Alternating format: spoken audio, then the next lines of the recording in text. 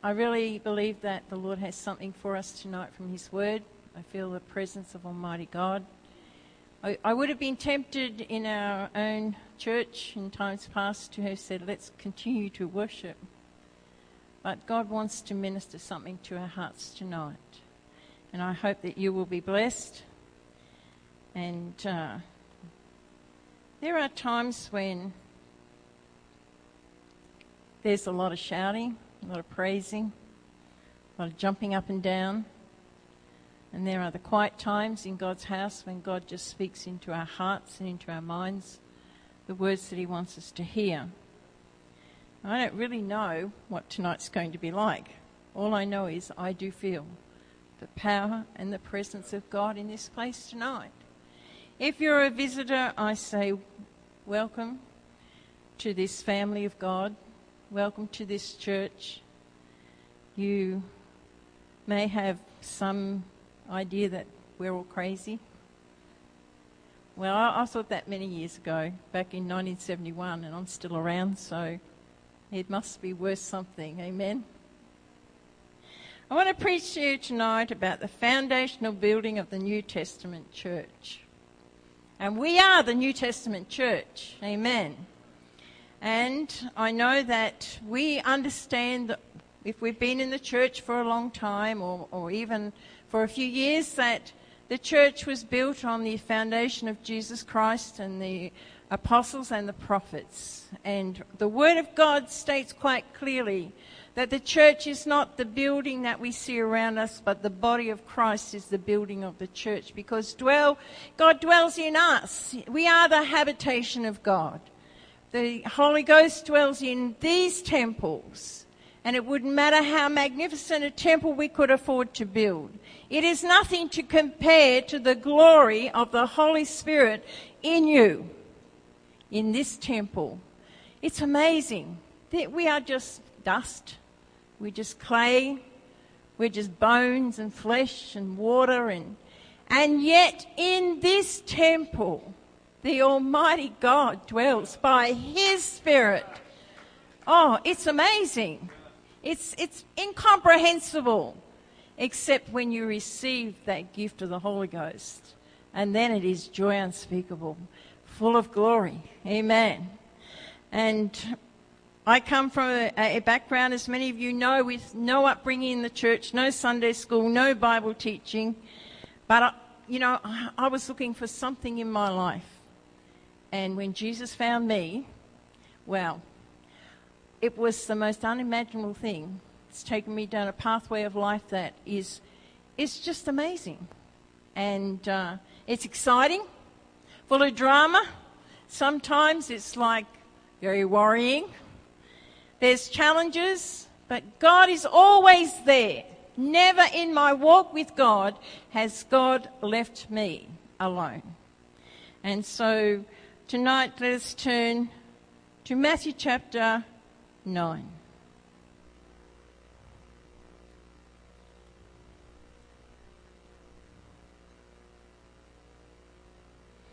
And verse 35.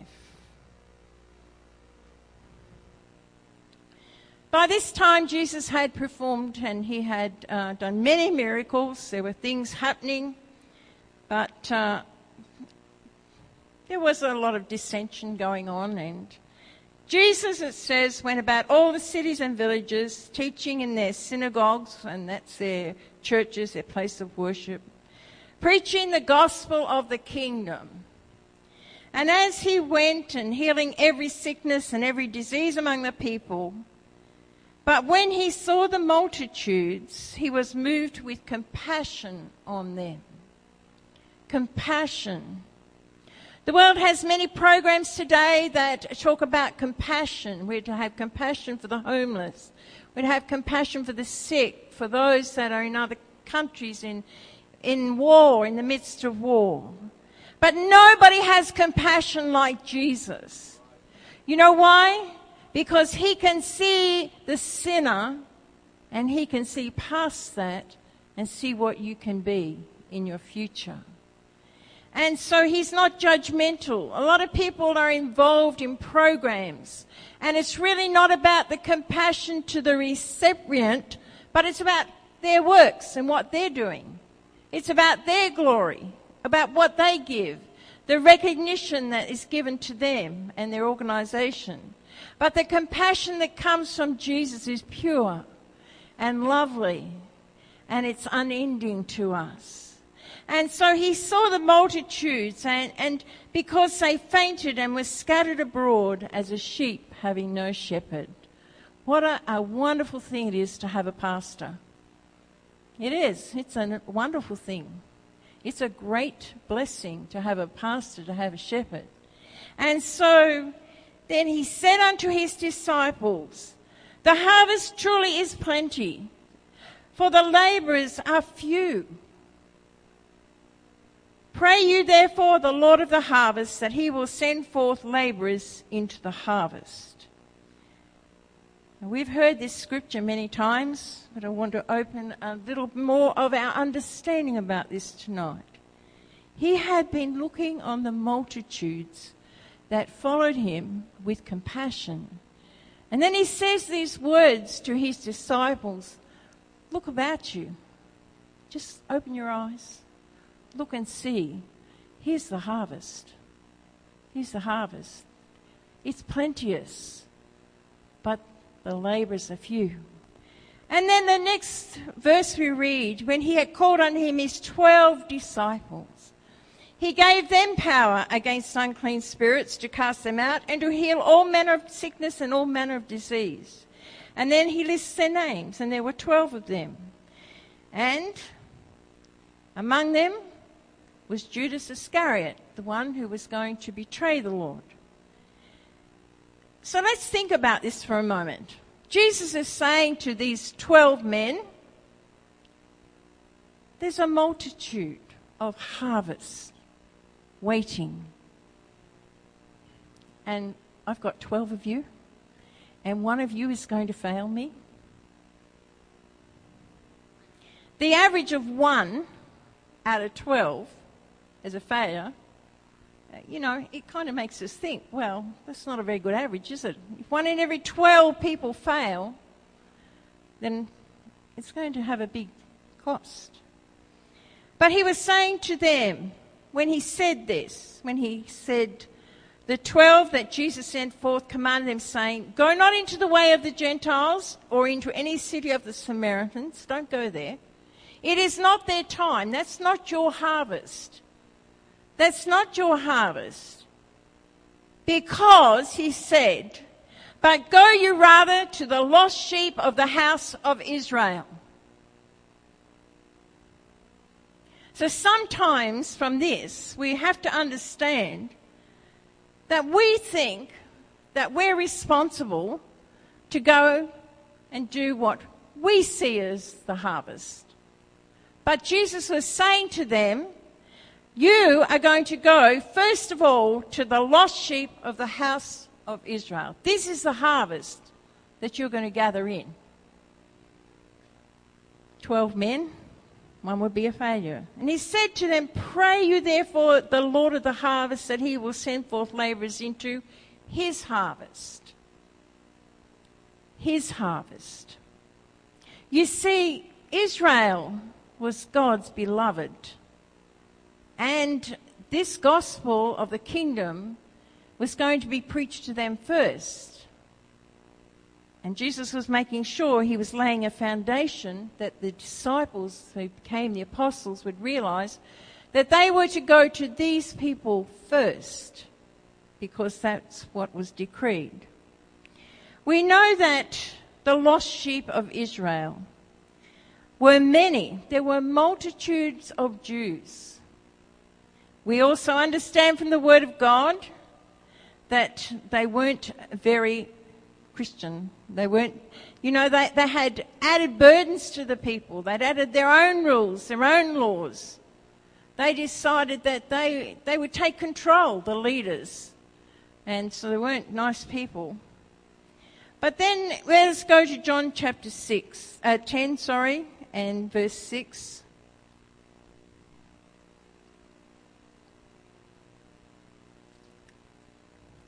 And in the context of this, Jesus was speaking to them in a parable. And then he was talking about that the bad shepherd.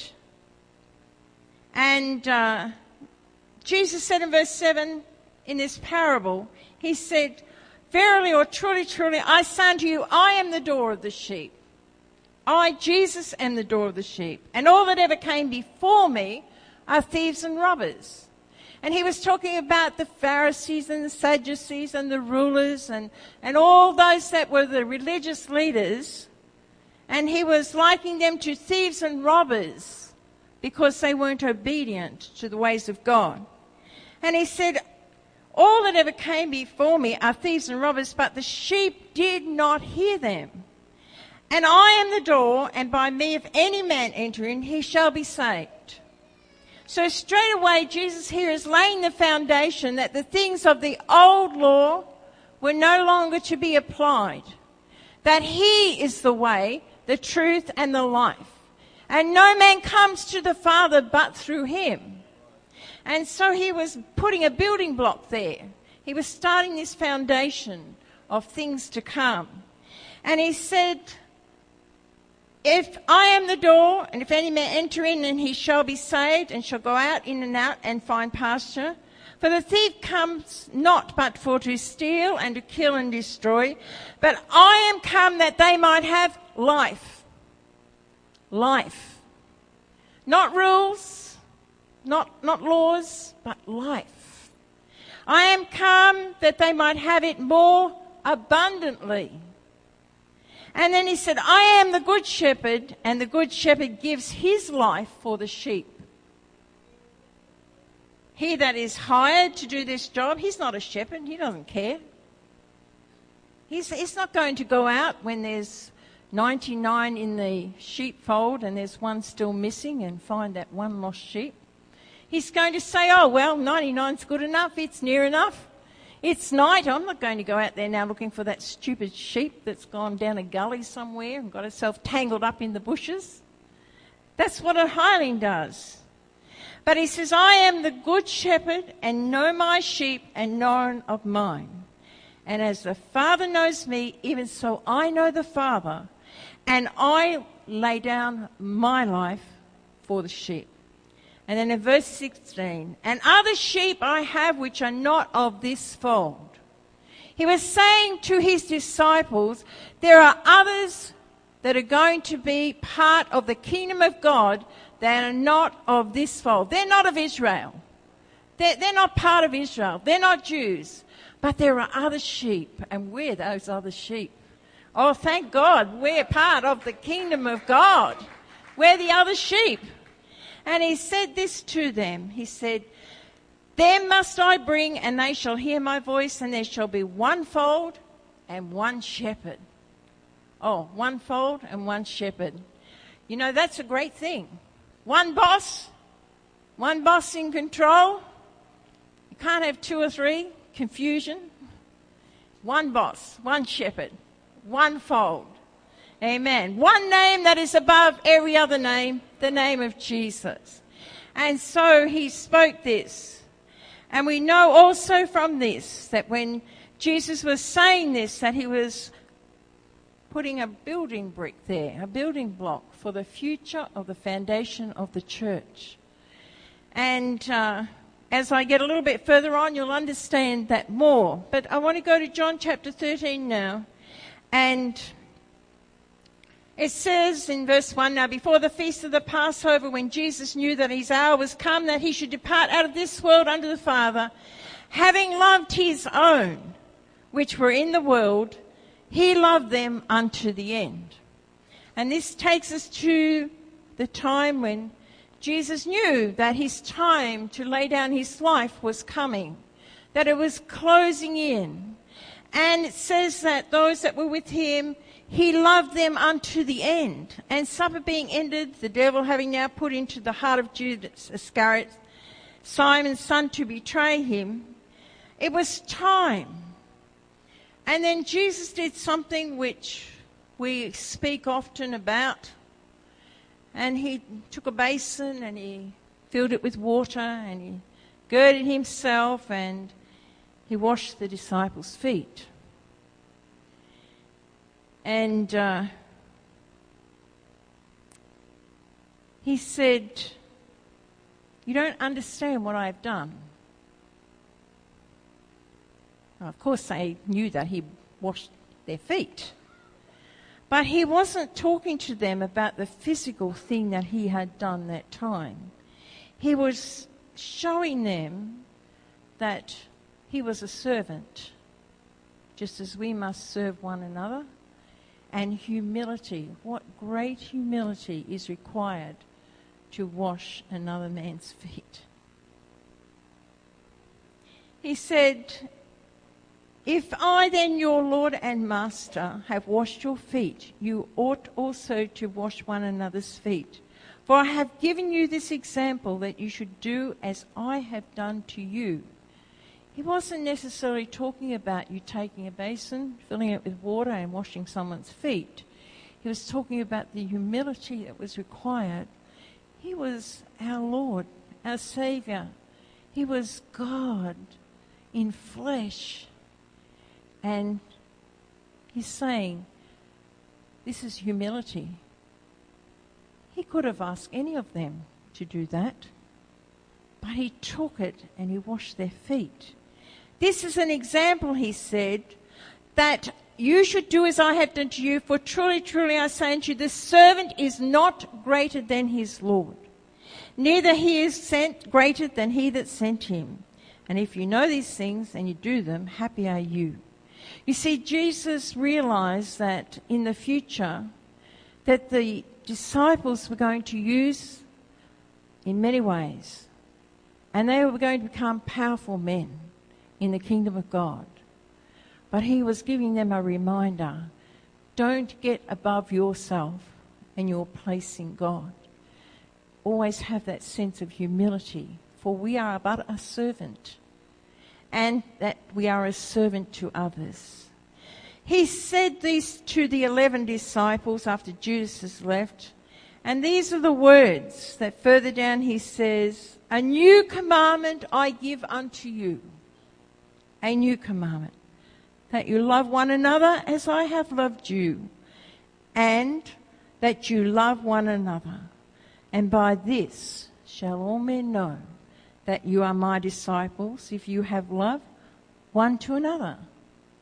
Well, that sounds fairly, bland. It sounds fairly easy, like they knew each other and they got used to being with Jesus and they got used to being with each other, and now Jesus had gone out and he's saying that you love one another. But Jesus wasn't talking just about that particular time. He was laying a foundation. He was saying in the future, you're going to meet some challenges. You're going to have to love one another in the kingdom of God. You're going to have to love the Gentiles. You're going to have to love those that persecute you. You're going to have to love beyond measure as I have loved you. You see, Jesus was building the foundation of the church and the apostles' minds and hearts even at that time. He was preparing them for what was to come. And he said, "By this shall all men know that you are my disciples." By this. When he said, "Go you into all the world and preach the gospel," he had already planted this into their hearts. You're going to have to love beyond measure. It won't be a matter of, well, I'm a Jew and I love my brethren in Israel. You're going to have to love those that are the unlovely. And they had no time for the Samaritans, the Jews. They had no time for the Gentiles. After all, they were God's chosen people. And so there's another block in the building that was being built. And as we see from this, we go and we realize that Simon Peter was the first one that was, we kind of think that, he was weak and he made some very bad mistakes. But let's be gentle and kind to him, because he didn't have the Holy Ghost. You see, he was going through a learning experience. He didn't have the Spirit of God. there was a transition happening in his life. And he was going to have to face many things. And when Jesus spoke about how that he was going to go to the cross and men were going to crucify him and he was going to die, he also spoke about the resurrection. But, Peter didn't get that. He got the fact that Jesus was saying, I'm going to leave you. I'm going to leave you lot. And you're going to be on your own. And they're going to crucify me. But he didn't really think about the fact that Jesus said, I'm going to lay down my life for my sheep. You see, sometimes we're like that too. We focus on the negative, the hard part, and we miss that little few words at the end when Jesus said, he was going to rise again. He was going to rise again. And so, after the time that Jesus was crucified, Peter got together with some of the other disciples and he said, well, I don't know what he said actually, but he probably said something like, well, they'd seen the Lord. The Lord had appeared to them after his resurrection. But somehow he just got a bit sidetracked and he said, I go a-fishing. I'm going back to my old life. I'm going to go a-fishing. But he didn't go on his own. You see, he took a few more of the disciples with him. And so they went fishing, back to the old lifestyle. And they may have been successful businessmen and fishermen before, but you know what? That day, they were totally at loss. They didn't catch anything. Not a thing. They fished all night. This was their trade. They went out fishing, nothing. Morning comes, they see a man standing on the shore, and they didn't know it was the Lord. And he calls out to them, he said, children, he said, have you any meat? Have you any fish? And they had to confess, not a one. Not a one. So you would think, well, that's not very successful, is it? See, there's no point going back to your old life. Forget that. Leave that behind. So then he says, well, cast your net on the other side. And they didn't know it was the Lord, but some reason they thought, oh, well, may as well give it a try. Cast the net down, 153 fish. Oh, I'd like to go fishing. I don't really like fishing, but I like eating fish. So the thing is, imagine going fishing all night, catching nothing, and then some stranger on the shore says, well, throw your line in on the other side and you pull out all these fish. And so, to me, this was a confirmation that was saying to them, let the Lord be in charge. Let him be in charge. And so then they went back and they came back to the shore and it kind of suddenly dawned on one of them that, hang on a minute, this is Jesus over there on the shore. And there was a fire, and there were coals, and there was bread, and there was fish. And Jesus took and he gave it to his disciples. We don't have to fear where we go when we follow Jesus. He's always going to be there, and he's always going to provide for us. And so Jesus was laying this foundation again to them. And then there came the time when the day of Pentecost was drawing near, and there were about 120 in an upper room. Now, when you sit and consider about all the miracles Jesus did and all the people that followed him, multitudes, he fed 5,000, so it was a lot of people. There were people everywhere from the villages. We don't really know how many people Jesus touched during his time of ministry. We have the recorded miracles, but there were many things that happened that, there's just a little glimpse of where Jesus went and the things that happened. But there were multitudes, hundreds, thousands. But came Pentecost and there are just 120 in the upper room. Now, if you're an evangelist and you went on an evangelistic campaign and you preached for a whole year, you'd be pretty disappointed, I think. If you preached to thousands And at the end of it all, there was only 120 people that responded to the call to go into that upper room. But that's all right. God's in control. He's in control.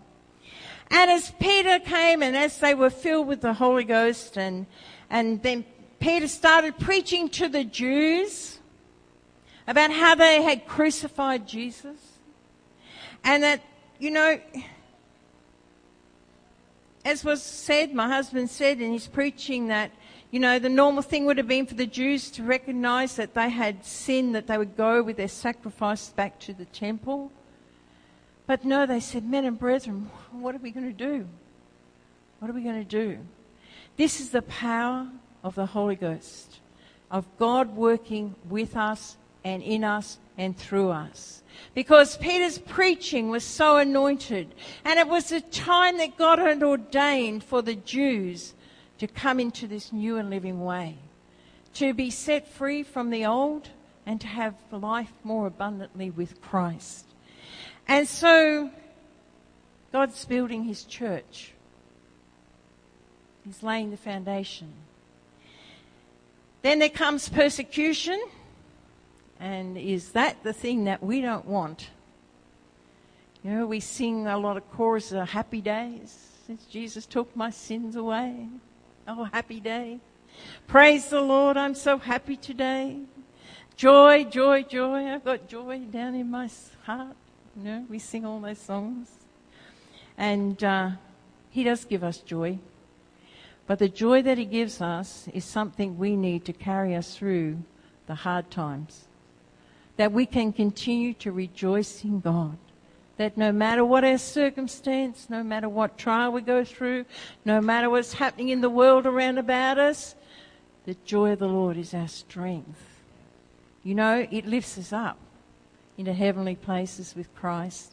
It helps us to have a true perspective on what's happening around about us.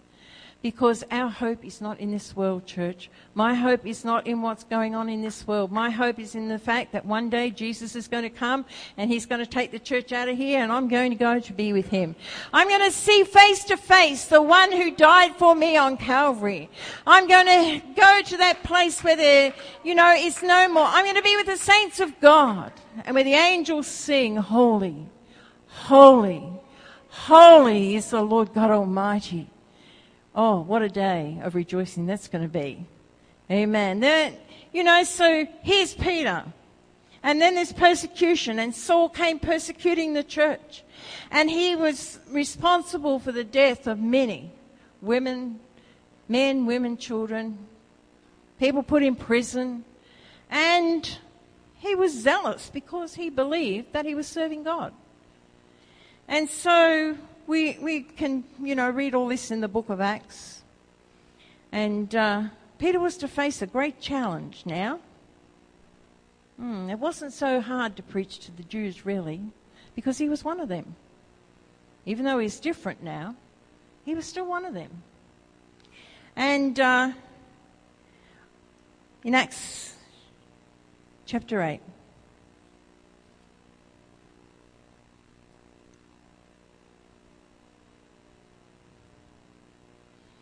this is after Stephen's death and the stoning. And, in the beginning of chapter 8, it talks about Saul was consenting to his death. And at that time, there was a great persecution against the church, which is Jerusalem.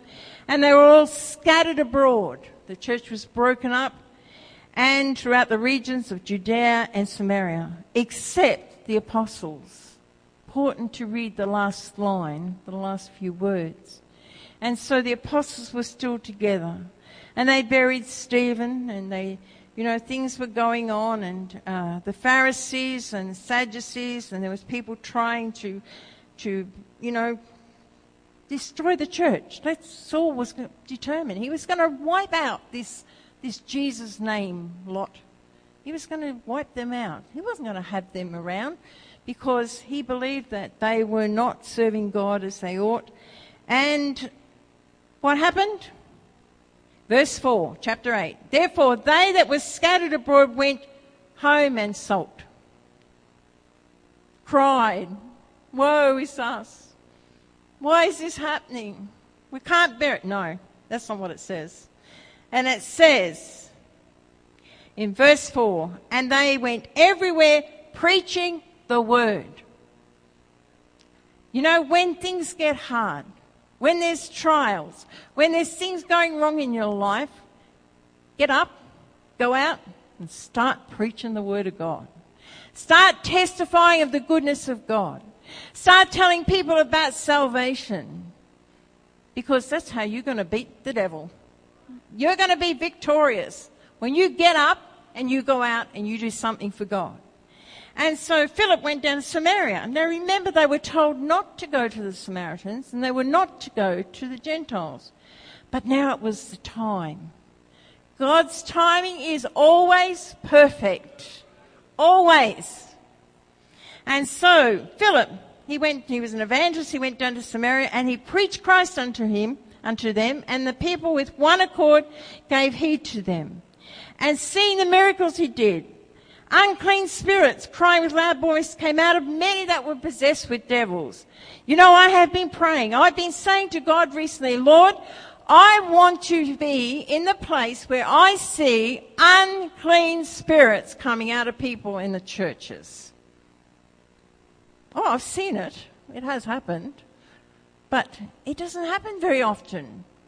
And yet look out into the world, at the state of the world, and look at people, and, you know, with discernment, if you look hard enough, with spiritual eyes, there are a lot of possessed people walking our streets. And so they were taken with palsy, they were lame, and they were healed, and there was great joy in that city. And so it was the time, God's time, to start stirring and to keep building the kingdom of God. And so they added to them. Now, Saul's conversion to Paul, well, this is where it comes in what Jesus said about loving one another. You stop and think with me for a moment about what Saul did to the church. I mean, he had people killed. He had people put into prison. And it wasn't just the men. It wasn't just the preachers. It was men, women, children. He set out to totally destroy the church. And here he is, a converted man. In the natural, most people would say, how could I ever forgive somebody who did that to my family? How could I forgive somebody who took my mother and my sister and my brother and their children and had them thrown into prison and some of them even put to death? You see, the foundation had been laid, and it was that we have to come to the place where we have to accept that the work of God, it's possible that a man's soul can be delivered from his past sins and be converted, and we have to love them. We don't love the past of the sinner, but you know, they had to love him. And there were people who at first, they did not want to accept Paul. Who is he to come preaching to us about love?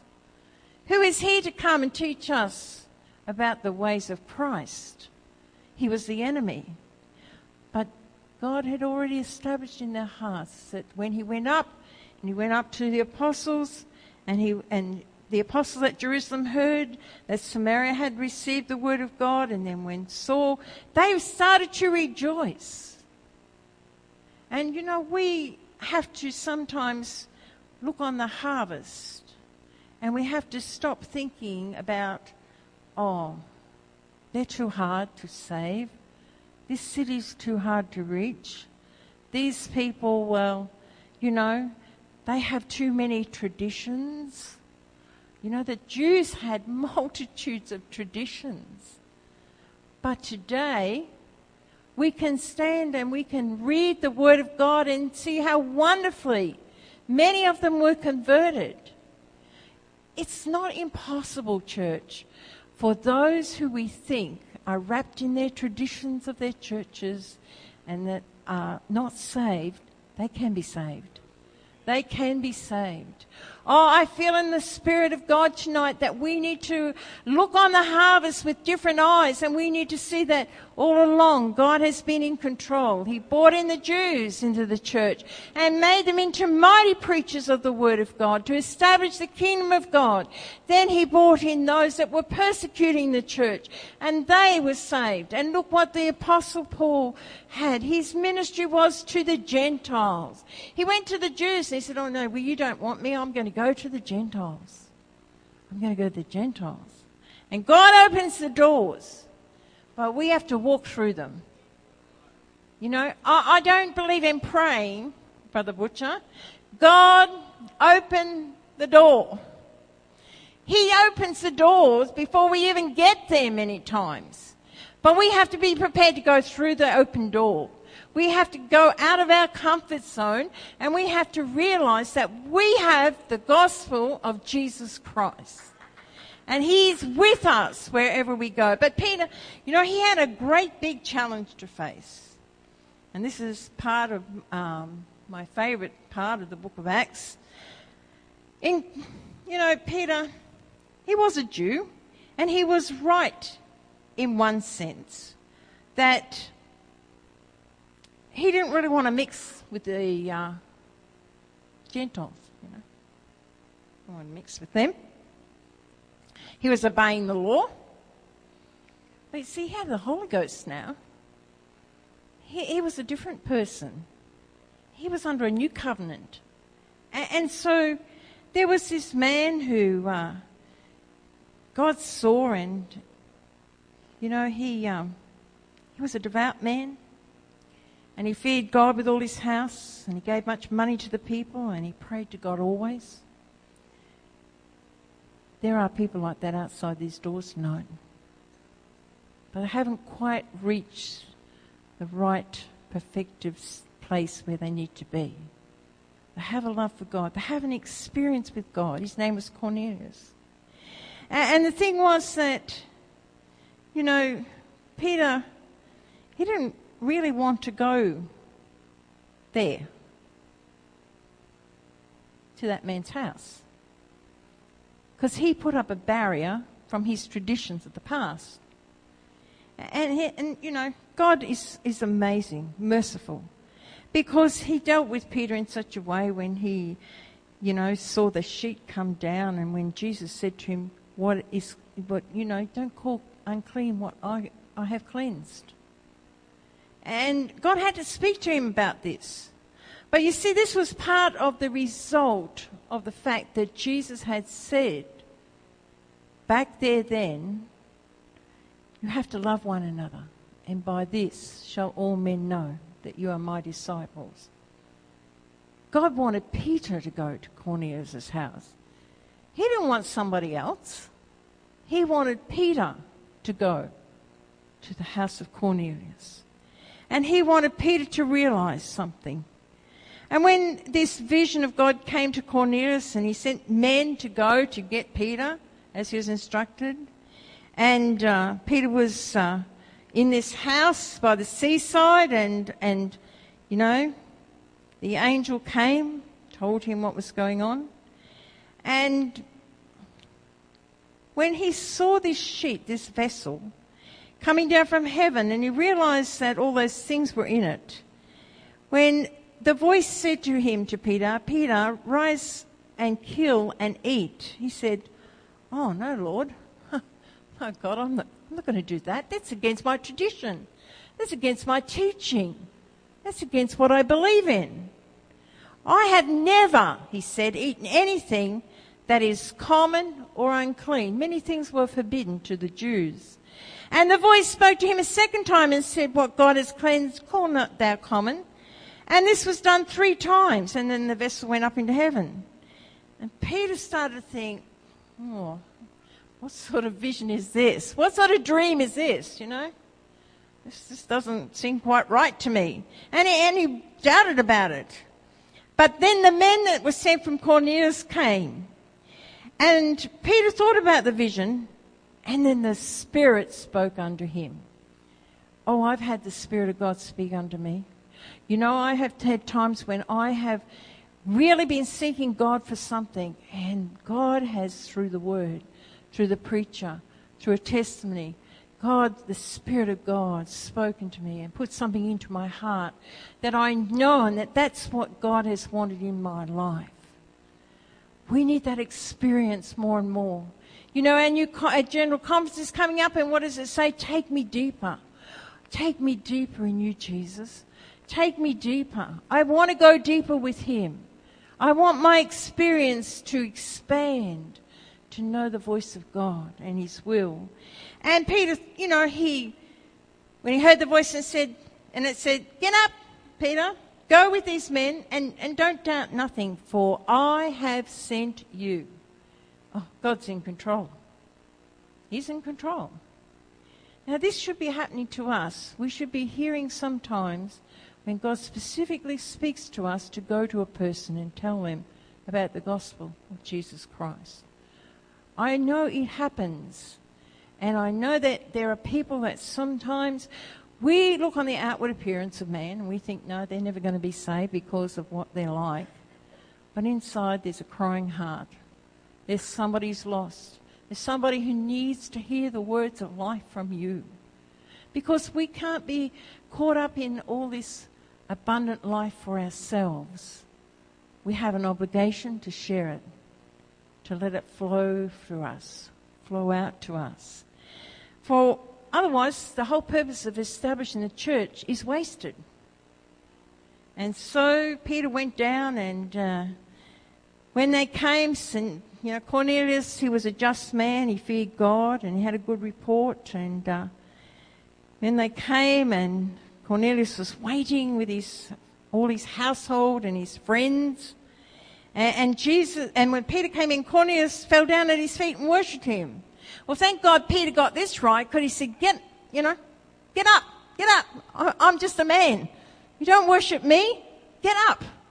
Now, there's a lot of people today, a lot of preachers in the world that are going around, oh, I'm the great man of God.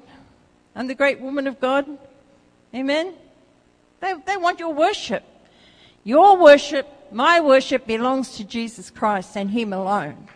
And so he said, get up, Peter. And he said, you know. So it goes on.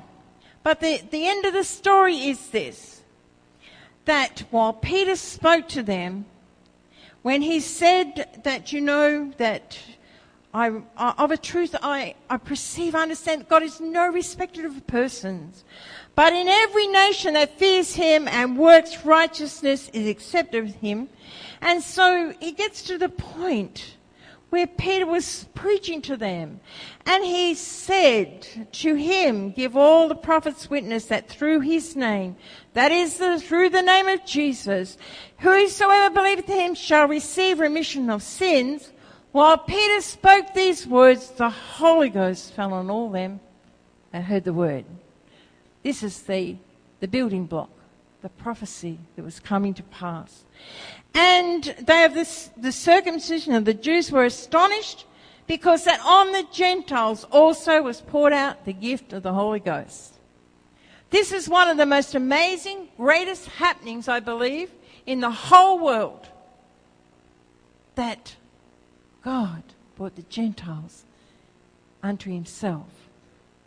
That he poured out the Holy Ghost, that he filled them with his Spirit, that they were received into the body of Christ. Oh, the world talks about great events, but this was a great event.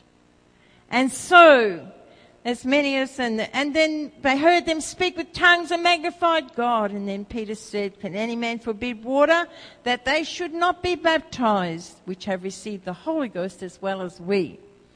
And he commanded them. He didn't say to him, oh, if you feel like it, or we'll make an appointment in a month's time when we have our baptismal service, or, whenever it suits you.